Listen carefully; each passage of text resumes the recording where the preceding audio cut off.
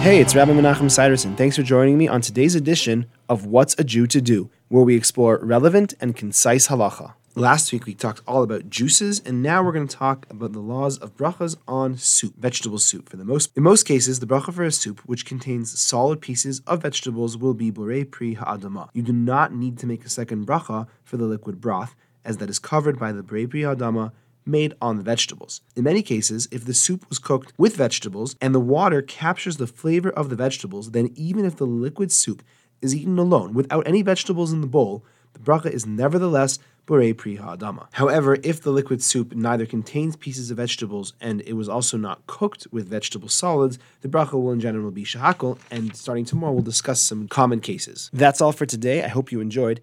If you have any questions or for further discussion, please give me a call. I'd love to hear from you. 303-386-2704.